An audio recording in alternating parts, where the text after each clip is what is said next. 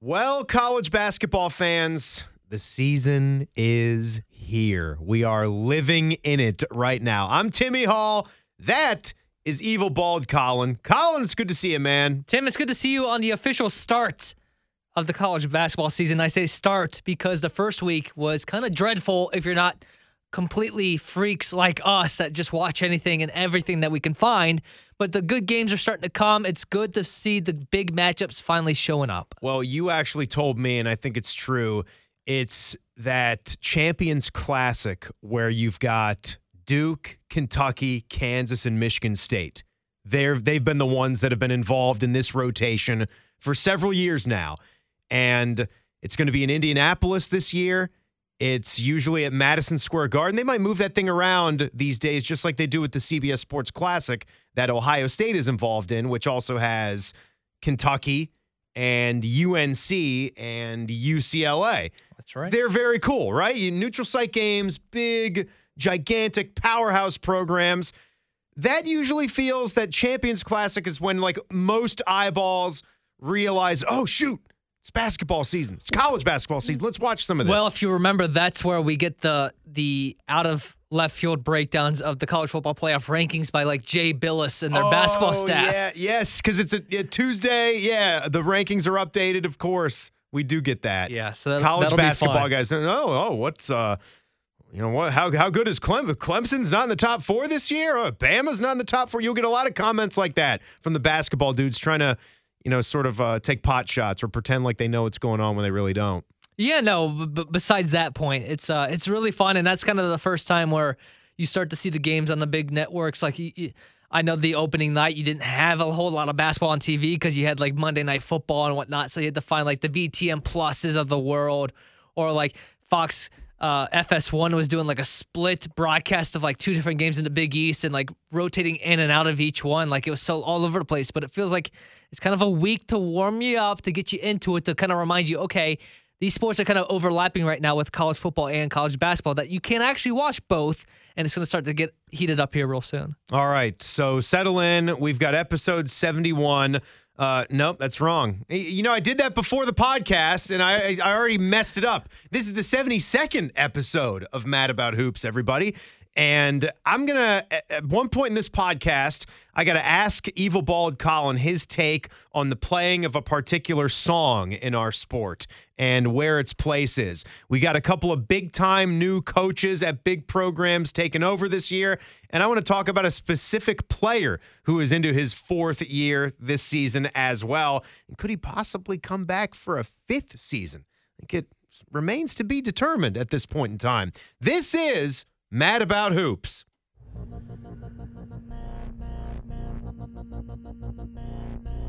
5 to go.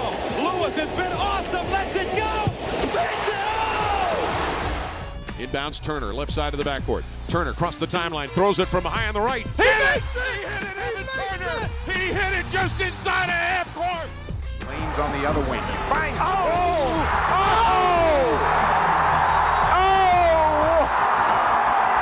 sent it in, Jerome!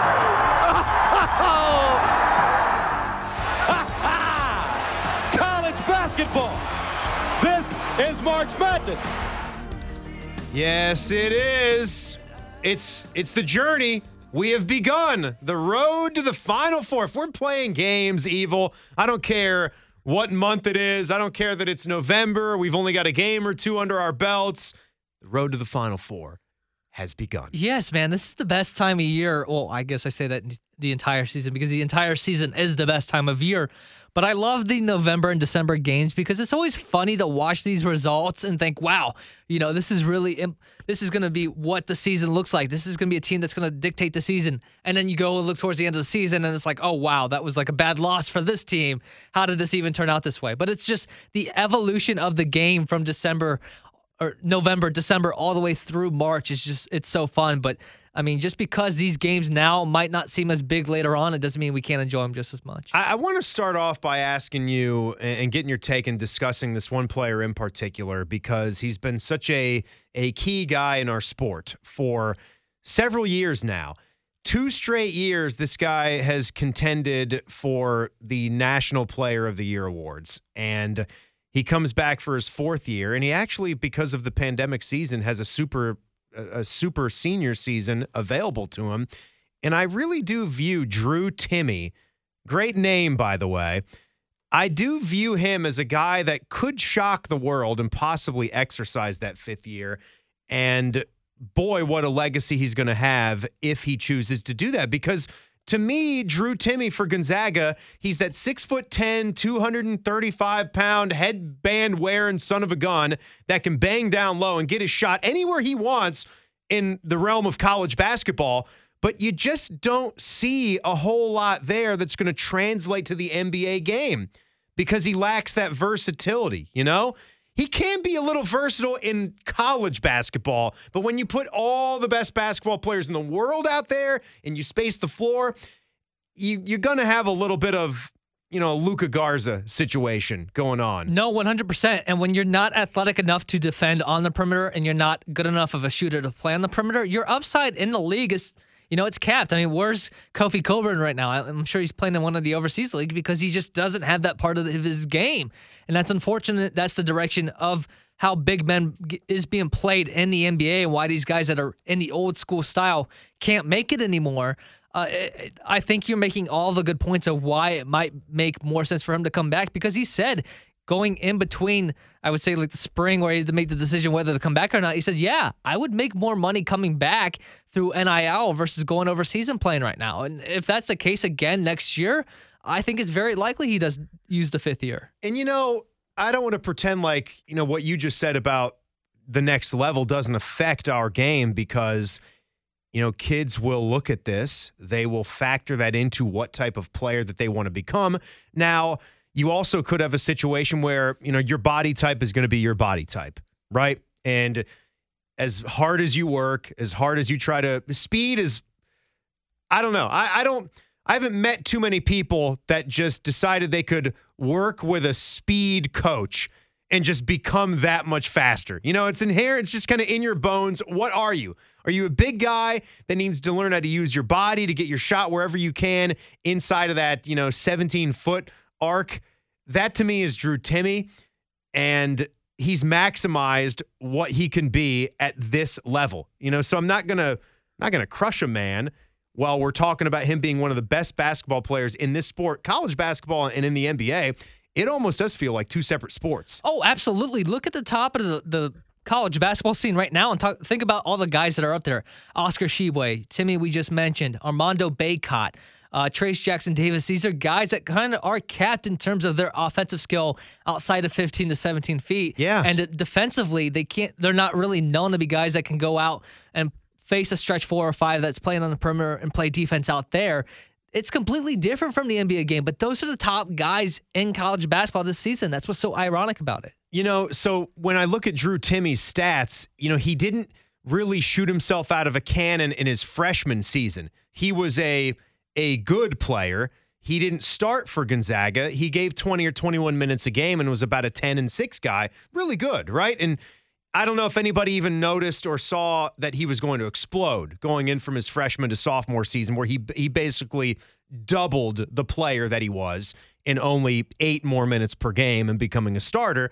And, I mean, just book it for this year. Do you think he's got a shot to average 23 to 25 points per game? At the time that we're doing this, they're 1 game into the season, so they've got the whole year is in front of them. But this is a guy that's going to be leaving college basketball, you know, whether he comes back for that 5th year that we discussed or not, and he's going to have just unbelievable numbers. And he's just going to be the quintessential Gonzaga man. And Gonzaga has been doing this now for a long, long time. This isn't the Viola year where they just caught fire. We've been living with Gonzaga basketball now for 20 plus years as a big basketball brand. And that almost makes you pinch yourself as a college basketball guy that they are a household name. They got the Nike uniforms. They're right at the top of the sport every single year now. Talking about his freshman year, I mean, you're only playing behind Killian Tilly and who went on to play in the NBA, and then Philip Petrusev, who went and played overseas. Petrusev was good. I think he went back to Serbia to play, but he was a really good player. Yeah, he was. I'm pretty sure Timmy was a pretty good recruit too. I think he was top 100, and I mean, it's not totally surprising to see what he's turned into, but I mean, this is a guy that's going to be in the mix in the top 3. I think locked in top 3 for chasing the Wooden Award, and I think he's going to be up there with like Armando Bacot, Sheboy, and throw in Trace Jackson Davis too. But I think he's got the ability to grow a little bit in his game, but I think he's kind of capped out on what he can improve on other than what he's really good at now, which is okay. I think it's not a knock to say he's just a really good college basketball player, and he's going to be. That's what he's going to be known for. He's just got a panache about him. He's got that YMCA game. Anybody would want him on their team. I mean, that is a guy. We talk about those March Madness drafts that we do. Oh, he's one of the first guys off the board, obviously. Anytime you try to pick another Gonzaga player, it just goes bad for you. It just winds up being Drew Timme, happened to me, averaging 23 to 26 points per game in the NCAA tournament. The guy, he should be Timmy Buckets, really. That should be his name. He just gets buckets. It's astonishing that this guy hasn't been a first-team All-American. He's been right on the fringe. 2-time consensus second-team All-American each of the past 2 seasons. He won the Karl Malone, so he did win, which that's the Power Forward Award.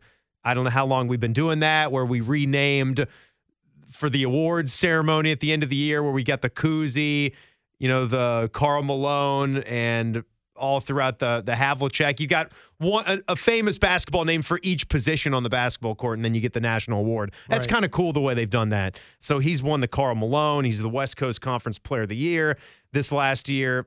Obviously, he's first team in their conference the last 2 years, but going for something a little bit bigger. And God, to think if he does this for 2 more years, and you mentioned, if you're going to be a fringe second-round pick in the NBA, and you're going to be the man, it's what you decide, right? It's different strokes for different folks. What they want to everyone's do, got different. Stay in school, get the NIL money, and keep rocking it with stats and the legacy there. Dude could have a statue built outside the kennel. Well, it's everybody's flavor, like you said. I mean, some guys go through 4 years and they say, you know what, I've tapped out. I'm tired of playing college basketball. Let's see what I can do in the pros and see what happens at the next step. And some guys see the potential of a better turnout, staying that extra year, or maxing out their eligibility versus going and playing pro. To be honest with you, I don't really know what he's going to do, but I think he's going to put together a year where he's going to average about, 22, and he didn't have a whole lot of rebounds in the first game, but he's probably going to be close to a double-double guy each game if he wants to be. Yeah, and I can't really say that he's a Tyler Hansbrough kind of guy, because Tyler came in year 1, true freshman, and he blew the lid off of college basketball. Also with his attitude and the way he played the game, and it was just, I don't even know if at the time Tyler Hansbrough felt and looked like a quintessential North Carolina basketball player. I think that's probably why he became so big, is because it was almost converse to, the Rasheed Wallaces, the Antoine Jamesons, Michael Jordan, all those dudes, the Vince Carters. That wasn't Tyler Hansbrough.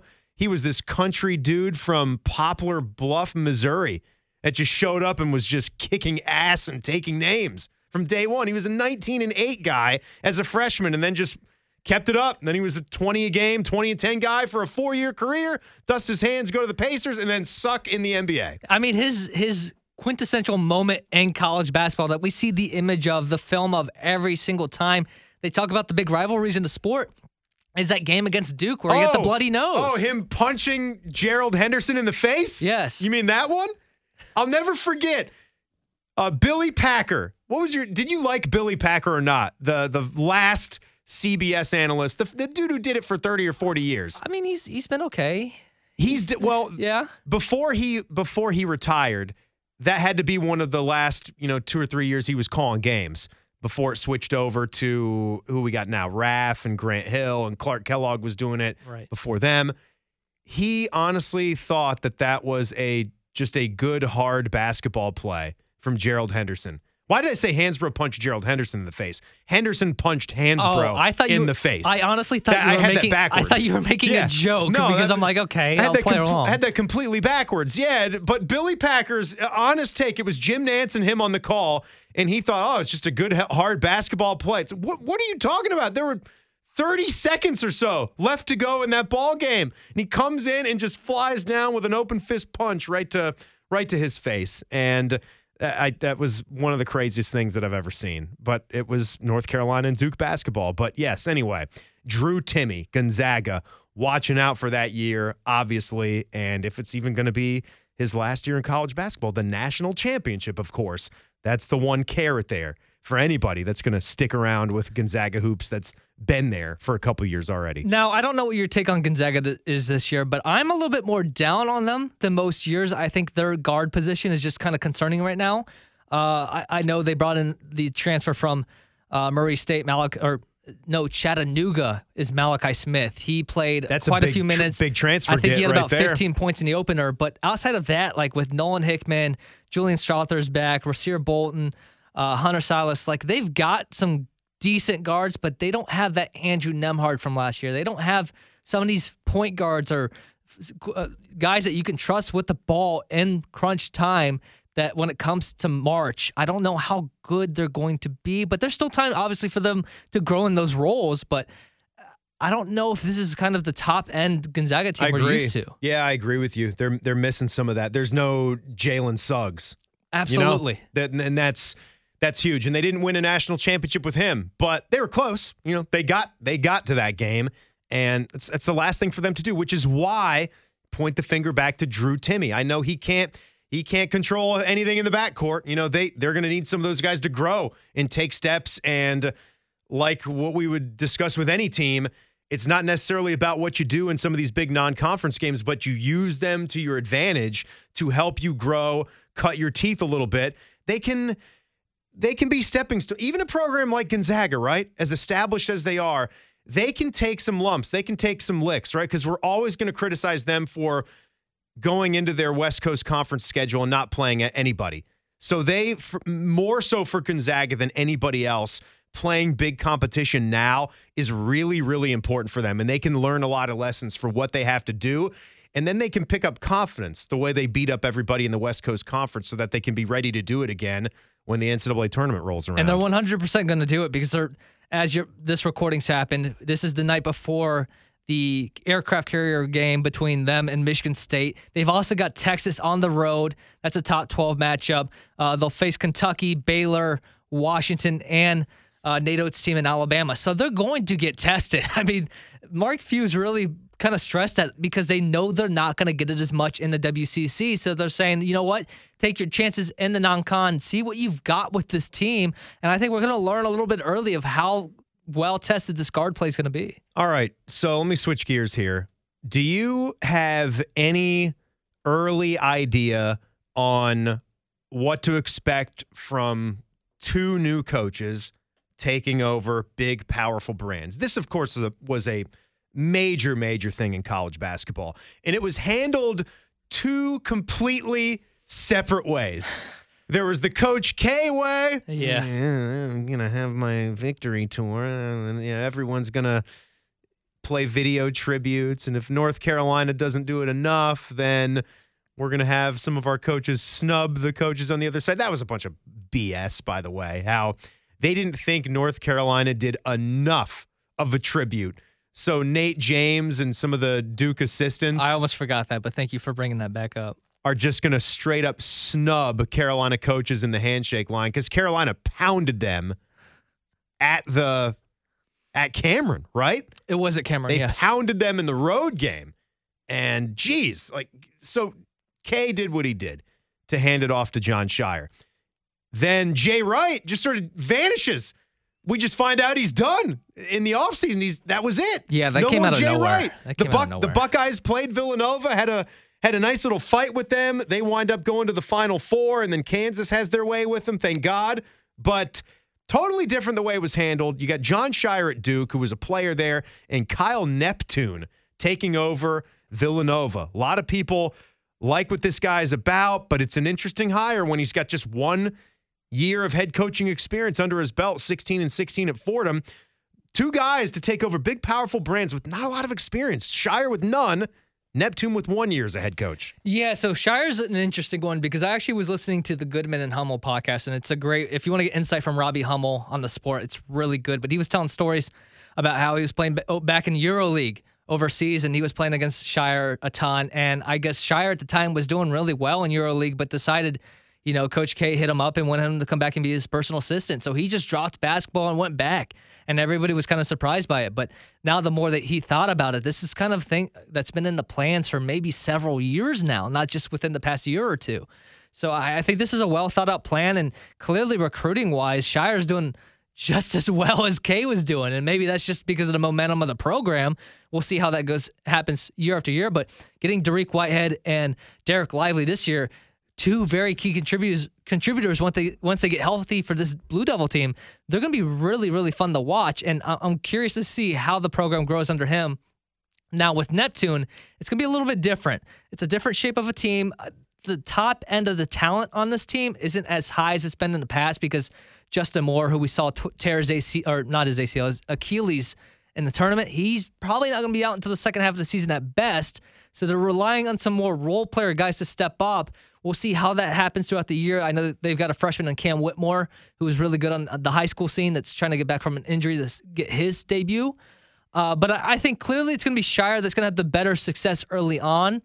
And I think the more of the questions center around what Villanova is going to be and how are they going to keep up with the recruiting there, because it's a hotbed. You can get tons of talent in that Philly area that we've been talking about for years, but how consistent it's going to be. You could recruit the Duke brand very, very well. That's what you have to do that. And you have to do that because Coach K handed you this. It's more along the lines of, when we talk about Ohio State football and who's going to get this coaching gig after Ryan Day is done. And when Ryan Day received it, you were getting the keys to the Ferrari.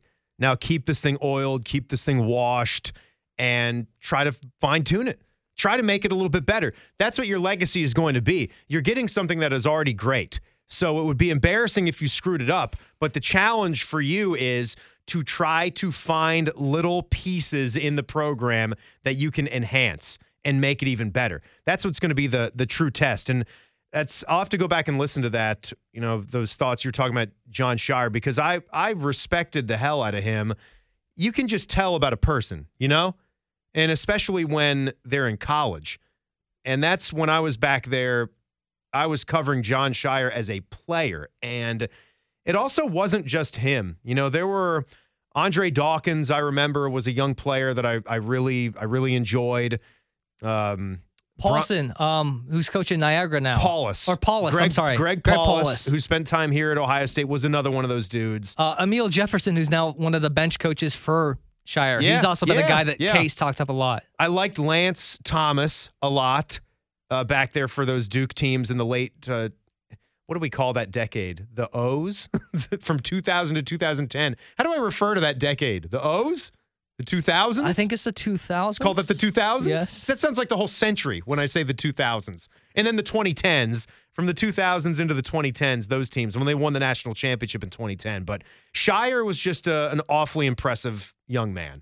And anytime we get to do an interview with him, he just felt like he was smart beyond his years. And it's no surprise. You look around sports, people in management roles or organizations are doing things a little bit differently now. They're not just going with the guy that has 25, 30 years of coaching experience. They're okay rolling the dice and bringing in some fresh perspectives and some different things. Jeff Saturday taking over the Colts. So this will be interesting to watch both these teams. They're both great programs. Obviously, I think with what Duke basketball is, you're at an advantage over Villanova. So it's going to be a tougher job for Neptune. And I know Duke's got, Jeremy Papa Roach back too. You have like a big, sturdy, strong point guard like that. That helps. That helps, right? That helps a lot. But Nova's got some players too. Caleb Daniels and Eric Dixon were key parts of that Villanova team last year. Also Brandon Slater. But outside of that, there's not a whole lot of foundation behind those guys. I mean, those are the only three. There was another guy that had double digits for them in their first game. They do benefit from playing in the Big East. It's a conference that doesn't have the same recruiting prowess as Nova does in terms of talking about the teams in that conference. Maybe like a A UConn is kind of different in that aspect. But yeah, that's a good one. That's a good one. I think they have some built-in advantages in their conference as a whole, but when it comes to the national game, I think they will have to show that they can still maintain. All right, quick pause here. I want you to hit the folks with a mid-major flavor for this week like we do, and I got to ask you about this song. So a 0-second break to all you guys, and we'll finish things up here. It's Mad About Hoops, episode 72, baby. A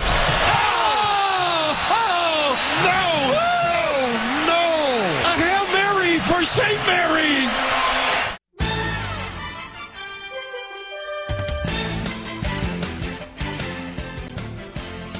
I'm guessing because this is our bounce back music for this segment, you're going to want to ask me about it. So, had a little thing this past week with the, I guess you can call this college basketball on Fox, but that just seems weird to say. This is Round Ball Rock from John Tesh, and this is the NBA on NBC theme. Now, I did post a little social media thing of me playing the fake piano, and it was weird because, you know, I can't get into a college basketball themed room. We don't have a college basketball themed studio here. We have a Columbus Blue Jackets studio, and that's where a lot of the off-air work gets done. That's where we're actually doing this podcast. So it got hockey in the background, but I just wanted to do it because it's a great basketball song nonetheless. But I wanted to tell the fine people, I do agree with those that say they have a hard time seeing this as a college basketball song. I'm 100% with you. But it also feels wrong to not ever be able to use it. I wish that one of the networks that broadcasts the NBA would have purchased the rights to this. Instead, we're trying to force, you know, a square peg into a round hole and make it a college basketball song, because we'll hear it a lot going in and out of Big Ten with Fox using this. No, I kind of connect it more to the Big East because it seems like Big East kind of controls Fox, and especially FS1. Seems all their games are on there, and being a Butler fan, I hear it all the time. But I agree with you. I think at first you think of the NBA aspect, but I think it's been so ingrained into my head because of the Fox broadcast. It's almost like a Big East thing to me now. Yeah, I get it. I mean, it's a great song, and the YouTube clip of John Tesh telling the audience how he wrote it and playing the answering machine clip is classic. It's great. It's classic. So it's phenomenal. It's just not a college basketball song. That's all. It's not. That's all. It's not. Even though it is. It is, but it's not. This is the college basketball song, and it always will be because CBS just has it locked down.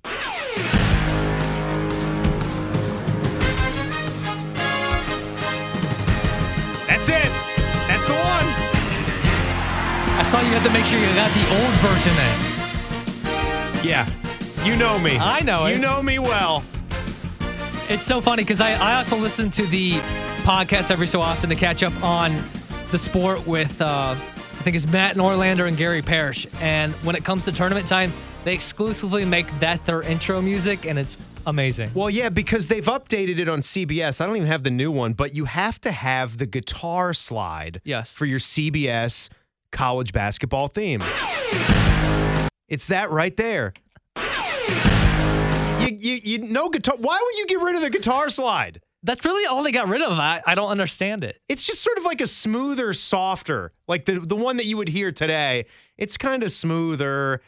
I don't know how to describe it, but they took out the slide, and they didn't need to do that. But that's the music. That's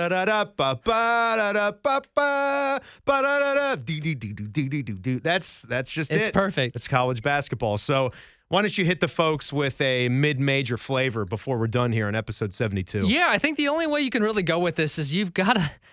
Unfortunately, this is a product of Louisville not being very good in the start of the season for Kenny Payne in his first year as the head coach. He's feeling some pain, man. I would say they lost their first exhibition game against Lenoir-Rhyne. I think that's a D2 school. Yeah. That was not very good.